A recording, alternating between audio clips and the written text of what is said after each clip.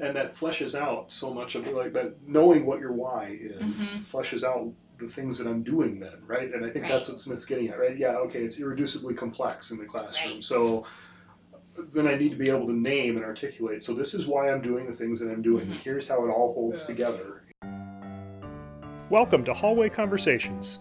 We're a trio of educators who have plenty of questions about teaching and learning and school culture, and we believe in the value of collaboration and reflection as we seek to keep growing as teachers. So this podcast is our place for thinking out loud together about issues in education and why they might matter to Christian educators.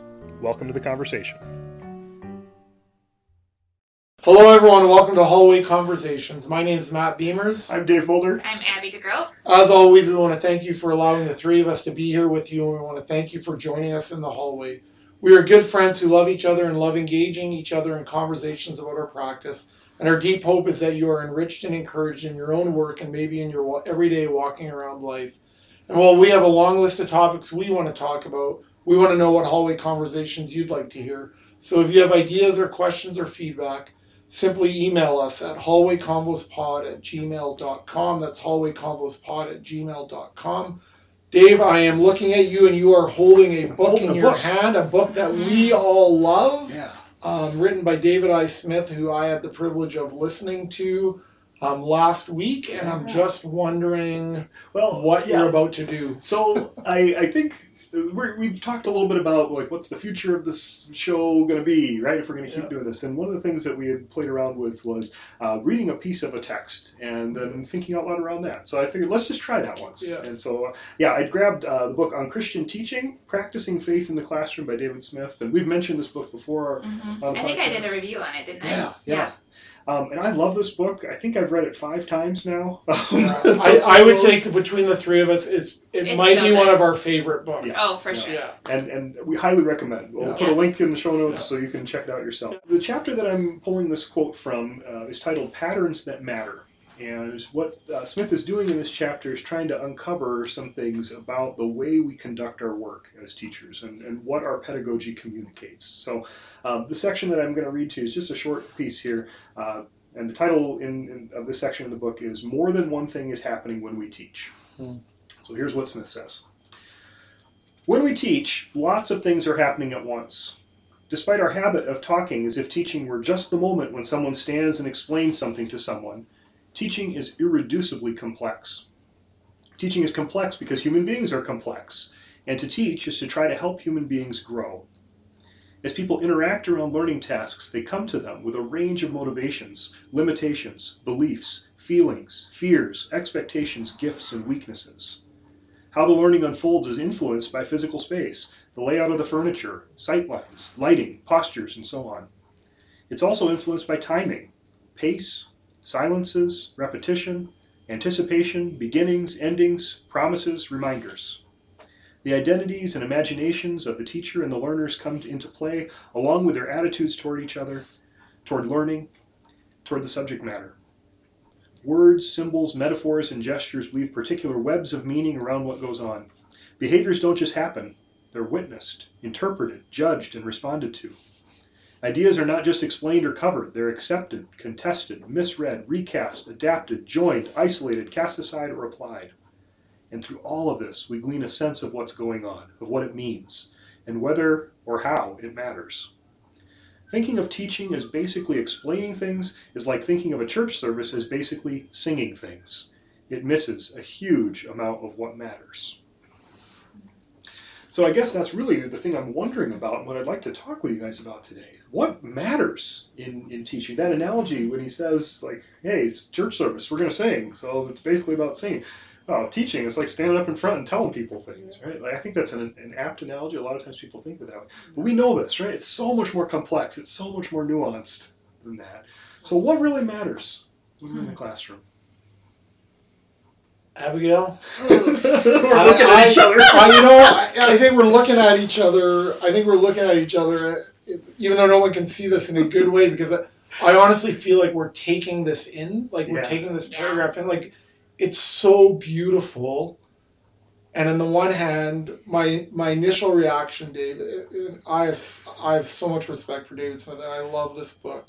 I feel like there's not a word wasted. Yeah, I feel like we could do a series on this paragraph, but I'm left both inspired in a beautiful way and in a good way. I'm also like, wow, like it reminds me how much goes into one 50-minute class. Right. Like for me to do it well, or for our listeners to do it well, how much goes into it. It is such a reminder for me that teaching, and we all know this, is so much more than a set period of time that begins at the beginning of the day when the students arrive and ends at the end of the day.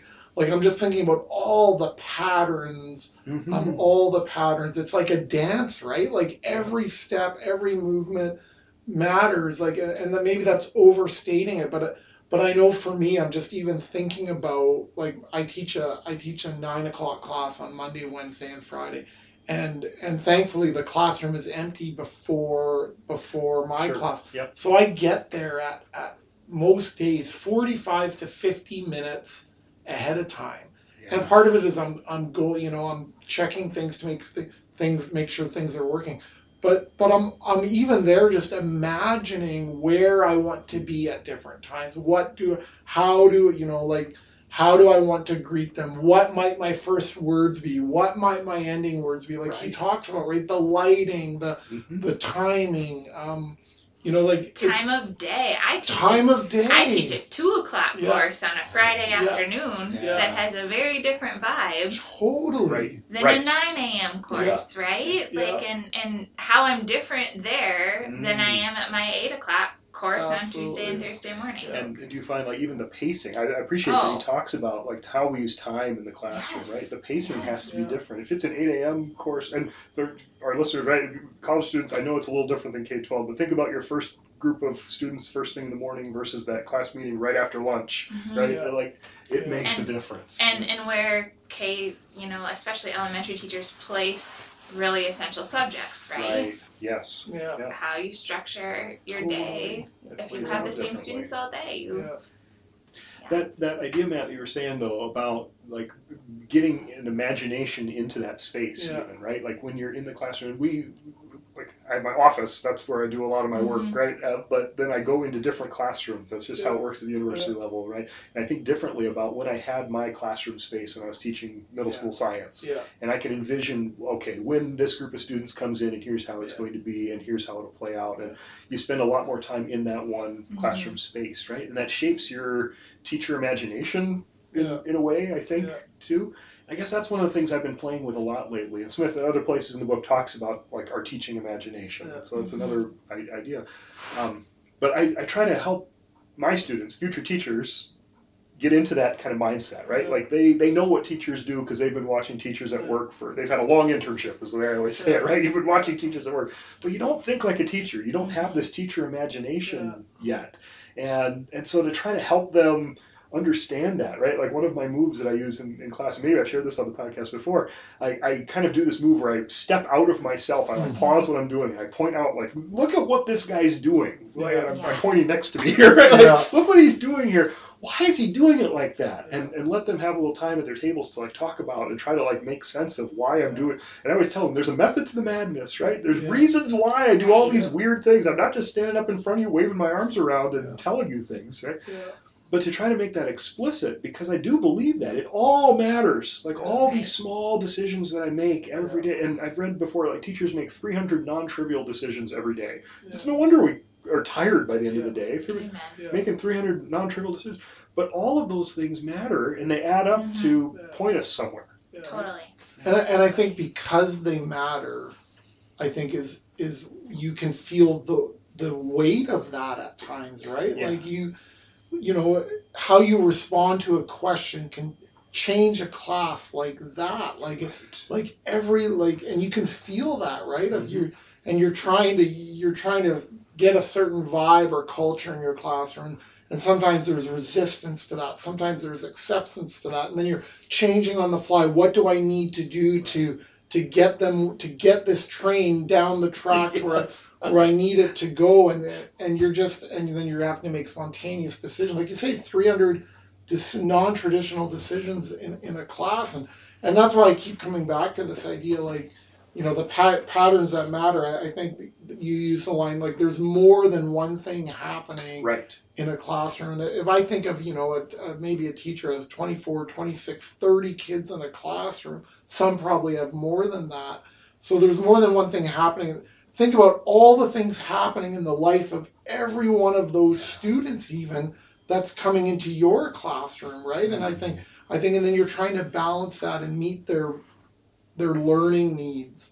You're trying to meet their, that's why it's way more than just explaining what's going on, right? You're trying to meet their physical needs, their emotional needs, like those types of things. They're tired. Some are well, and literally in the moment, right? In the moment. Like, I read body language and adjust instantaneously. Yeah. Right? Like, that's right. And that happens in real time. All the time. Yeah. No. Yeah. Like, you notice that students are starting to slump a little bit, so I'm going to crank up the energy then. Exactly. Or I'm going to switch up my discussion technique and have them get up and walk around, right? Or I'm going to call on a certain student to bring in a perspective because I see that I'm losing them, right? Or there's just a million ways that happens. Yeah. I was always amazed when I watched, like, kindergarten and grade 1 teachers, how they were constantly having to adapt to sort of like a young child being fidgety, or their, post lunch versus first thing in the morning, or a strategy's not working, like just all the tools that they would have to have in their toolbox, and almost like every 5 minutes. And I think that's what student teachers struggle with sometimes, because I've seen them like plow ahead, right, with a plan, without attuning to what's in front of them, because they just don't have practice to do that yet. Right? And that's so much of it, right? Like, this is, like, we talk about your teaching practice, and I joke about that, but it's no joke, right? Well, we do 10, practice. What is it, 10,000 hours that it takes? That's what they say, to develop expertise, right? How about for you, Abby, this idea of patterns that matter? Or what sort of, can you share what's coming through? What do you think about? I think for me in the last few years, a pattern that really matters is the storyline of the course, right? And that's a Smith thing too. Can you share a little bit what that is for listeners who may not know? So being able to tie everything back to like an anchor point, right? So what are we doing here? Right? Why does it matter? Why does it matter? And I've told future teachers this for a long time, and I started it in my own practice when I was teaching K-12, right? Like, I can't get juniors to learn American Lit if I don't give them some reason for learning it. Sure. Right? That's a hard sell.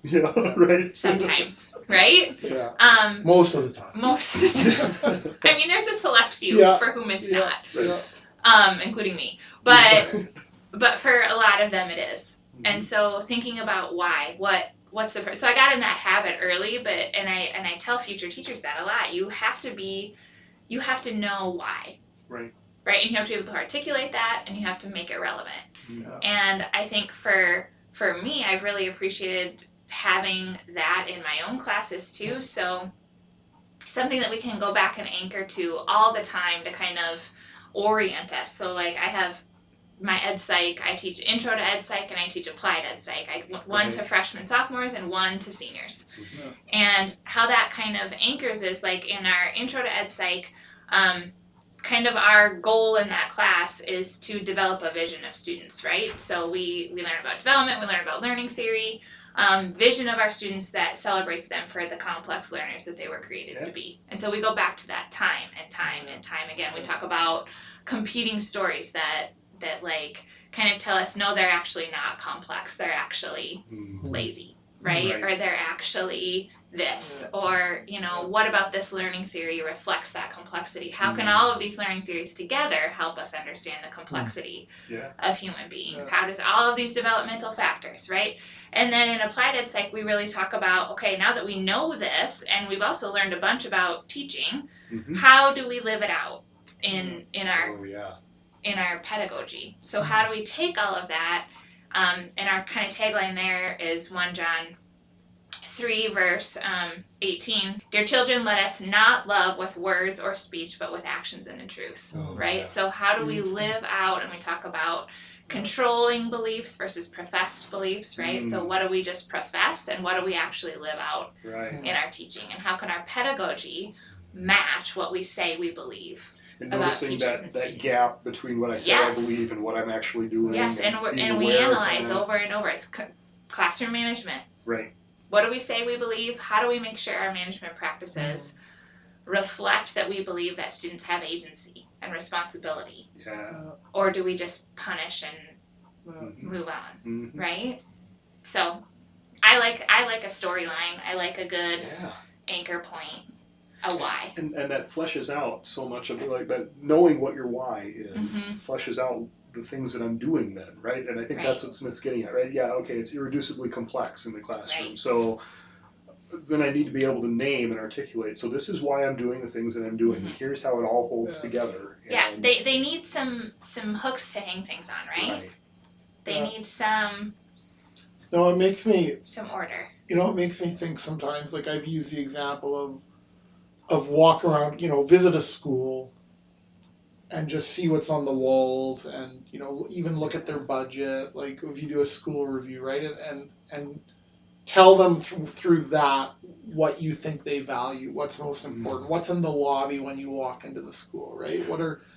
But I'm actually now going to put that on myself, and I'm wondering, you know, like if Dave and Abby came and watched Matt Beamer's, what would you tell me that I value? Mm-hmm. What are my controlling beliefs, or you know, what am I professing to believe to be true Yeah. through my pedagogy? Like, I'd be really curious now. I'm a little nervous to actually have you do that, right? Because does it align, right? Well, does it align? There's never full alignment. No, absolutely. Right. I mean, we have to Right. be gracious with Yes. ourselves, and I understand that all the time. I totally understand that, Yeah. but it's good food for thought, I think, for all of us as teachers.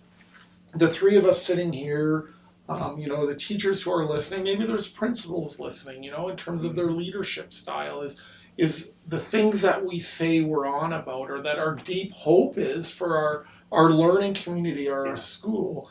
Like, are we modeling that through our actions, right? Through our patterns? Mm-hmm. Like, what are we showing the people around us? What patterns matter, right? And in my mind, there's certain patterns around community building, around grace, around honoring students as you know, as the image bearers of God, of high accountability and high support. Hopefully a deep learning, but also a sense of playfulness. And yet, do I model that? Like, do I model that, or am I asking for a pattern that it would be impossible actually to get to because I'm simply not living it out myself? Like, you talked about storyline. I'm thinking of my friend Daryl, who's big into storyline, and teachers creating storylines. And now I'm just remembering something he said is the storyline has to be, you have to live out of it. It has to be true for you. Like, it actually has to be your storyline before you can put it, you know, bring it forward to the class in a sense. And that's really, I'm a little nervous now, Abby, in a good way. I mean, no, in a good way. Just you've given me something to think about, to say, what would people say who've never met Matt Beamer's, you know, and say, oh, you value this? And I'd be like, that's exactly the opposite of what I value. Or maybe it would show. So that has me wondering, though, and maybe this is the challenge for the three of us, but also for any listeners, right? So find a trusted colleague, a trusted friend, and like do a classroom audit. Like, invite them to sit in. And I've sat in on both your classes at points, right? And I invite you, like, we should normalize that. And I mean, it takes a level of confidence, and trust for sure, and not like I'm trying to show off all my best moves here, but I'm just going to try to teach. This is my normal lesson, right? And like, come a couple times maybe, and then like, let's do this audit of my teaching. Like, am I doing what I say I'm doing? Am I carrying out what I say I'm about? And is this really what matters? As Smith says. Why are you always standing in the front left, or what are you avoiding in the back right? Well, you know, like where you stand, or like all of those things, right? Like how and that goes back to the complexity. Right? That's Wait time and presence and there's just a million things. For sure. No, I guess I'm just, the one thing I keep coming back to, guys, is just this one line that I'm also, not that I want to release it, but I keep looking at it on my page, where Smith says to teach is to help human beings grow. And I guess I'm just feeling that's the privilege of teaching.